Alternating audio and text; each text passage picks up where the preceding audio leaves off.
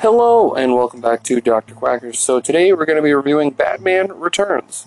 So today is my 50th episode on the podcast, and I thought I'd review the sequel to the first film I've done in the show. Well, this is the continuation of Tim Burton's Batman, and it does a great job of following up the first great film. To match the great performance of Jack Nicholson, they brought in Michelle Pfeiffer and Danny DeVito as Catwoman and the Penguin. These are the best villains from any of the Batman sequels. Those would be including Batman Returns, Batman Forever, and Batman and Robin. The best part of this film is the relationship between Batman and Catwoman. You could tell that the writers and the director did their research into what makes the relationship interesting and compelling.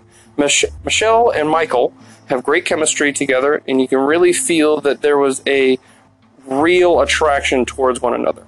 Any of the scenes that they're in the same scene together immediately steals the show for me. I think that their level of acting and their obvious ability to play off each other really makes all those scenes the best of the film. In comic book wise, I think some of the more interesting stories for Batman is with Catwoman. Stuff like Batman Hush, all those kind of stories. I think those really work really well, and I think they really brought that into this film. Michelle Pfeiffer is definitely my favorite Catwoman of all time. Over anyone else that's played her, she's my favorite. I think she really captures the aesthetic and the feel of Catwoman in the comics. The set and the costume design are fantastic. I love the look of Gotham, just like how it looked in the first one, and many of the characters look great. My favorite being Catwoman and Max Schreck. Max Schreck is performed by Christopher Walken. He's kind of like the secondary villain, while Catwoman and Penguin are the main, similar to in the Dark Knight trilogy where you have the Mafia boss with someone like Joker and Two-Face. So that's essentially what they do here, but he runs like a big company, and Catwoman works for Max Schreck, and he pushed her out a window, and then she... So that's the only kind of weird thing for me. It's just they kind of allude to her getting like superpowers from cats when she fell through the window, which is fine. That's not a huge deal to me. Being Tim Burton, he's going to have some of that weird Burton-ness in his films, and the explanation, same with Penguin. So, I can live with it. It's not a huge deal for me.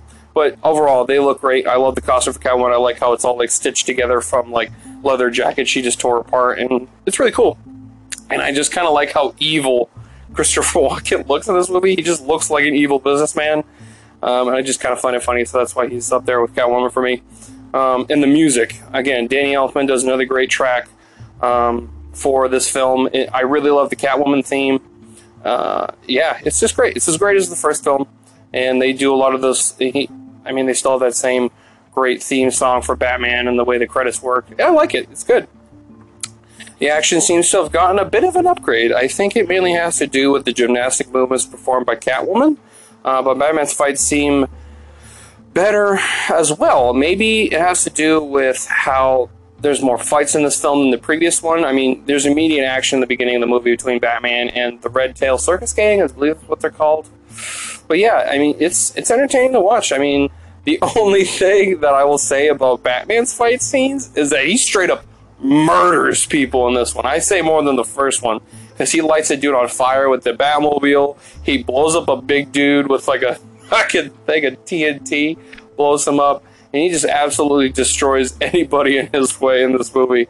Which, to be fair, he is violent. He won't kill you, but he'll give you traumatic brain injury. But in this one, he'll just straight up murder you.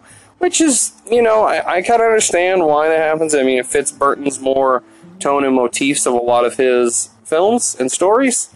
But it's not that accurate to Batman. Although he did technically kill people in the first 5 issues of his comic. Unfortunately, this movie also caused Tim Burton to lose the next sequel. Although it isn't because of quality. So a lot of people felt this film was much darker and quote-unquote scarier than the previous film. And I think that mainly has to do with Danny DeVito's Penguin, which I actually really like. I still prefer Joker, Jack Nicholson's Joker over Danny DeVito's Penguin, but they're completely different villains. And you know what I mean if you ever watch these two films. Joker, his chaotic nature kind of matched the character, and he was evil, but it had to do with adults and not children. Penguin, a lot of his plans in this film involve killing the Gotham Elite's kids. And I think that's why a lot of the studio execs were afraid of Burton making another Batman film, in the sense they wouldn't be able to make toys, because they had a hard time making toys for this film because of how dark and quote-unquote scary everyone is. And also the Penguin's just kind of a nasty dude. He's kind of, they go with like the freak show idea that, you can even see it in his henchmen, that his parents, the Cobblepots, who's actually played by,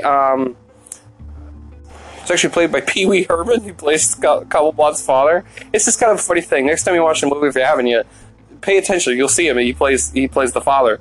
But they throw his bassinet into this, like, I guess you would call it like a little stream that led to the aquarium to the zoo. And he was essentially raised by penguins, and he was taken in by a circus, and so he was the aquatic bird boy. And his life, it led him to be extremely violent, obviously, because he's the villain. But yeah, it has a much darker tone than the original. I know, to be fair, Batman 1999, sorry, 89, not 99, has a really dark element to it, and there's a lot of death.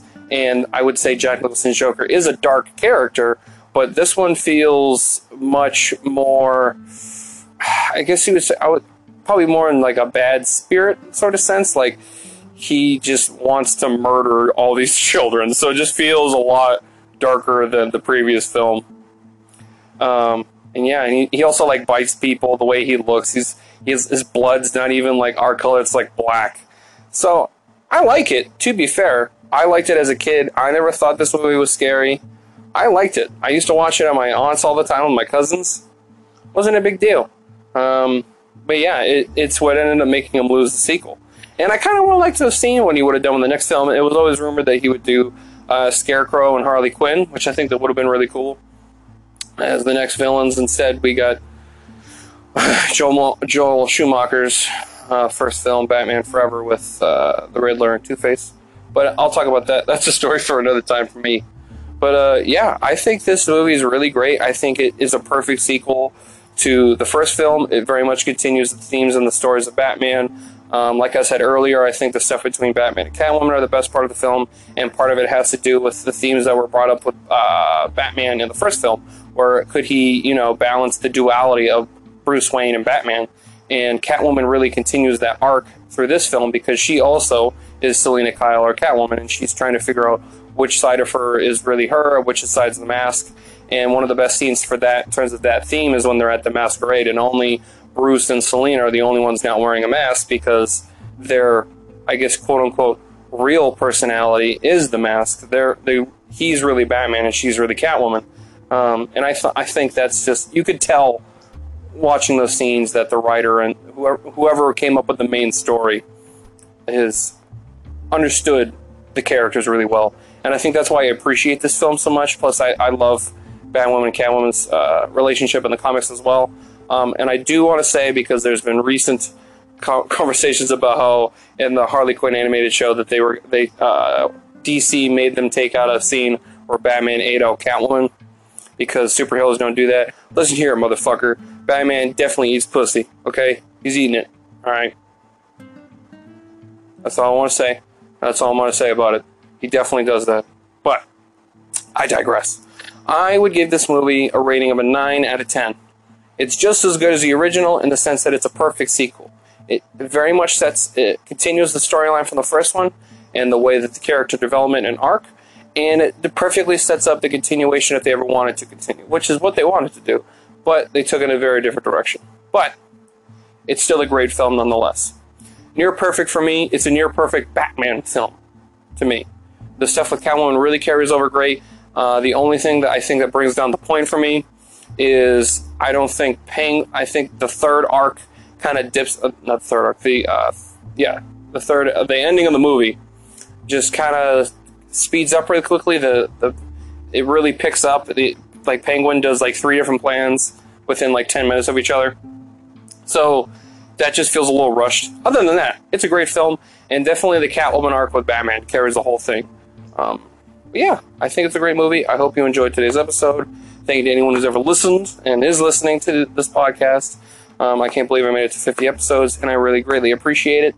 I have obviously 49 other episodes if you'd like to give a listen, or if you'd even like to listen to my first review of the first movie in this franchise, Batman. So, thank you, and have a good day.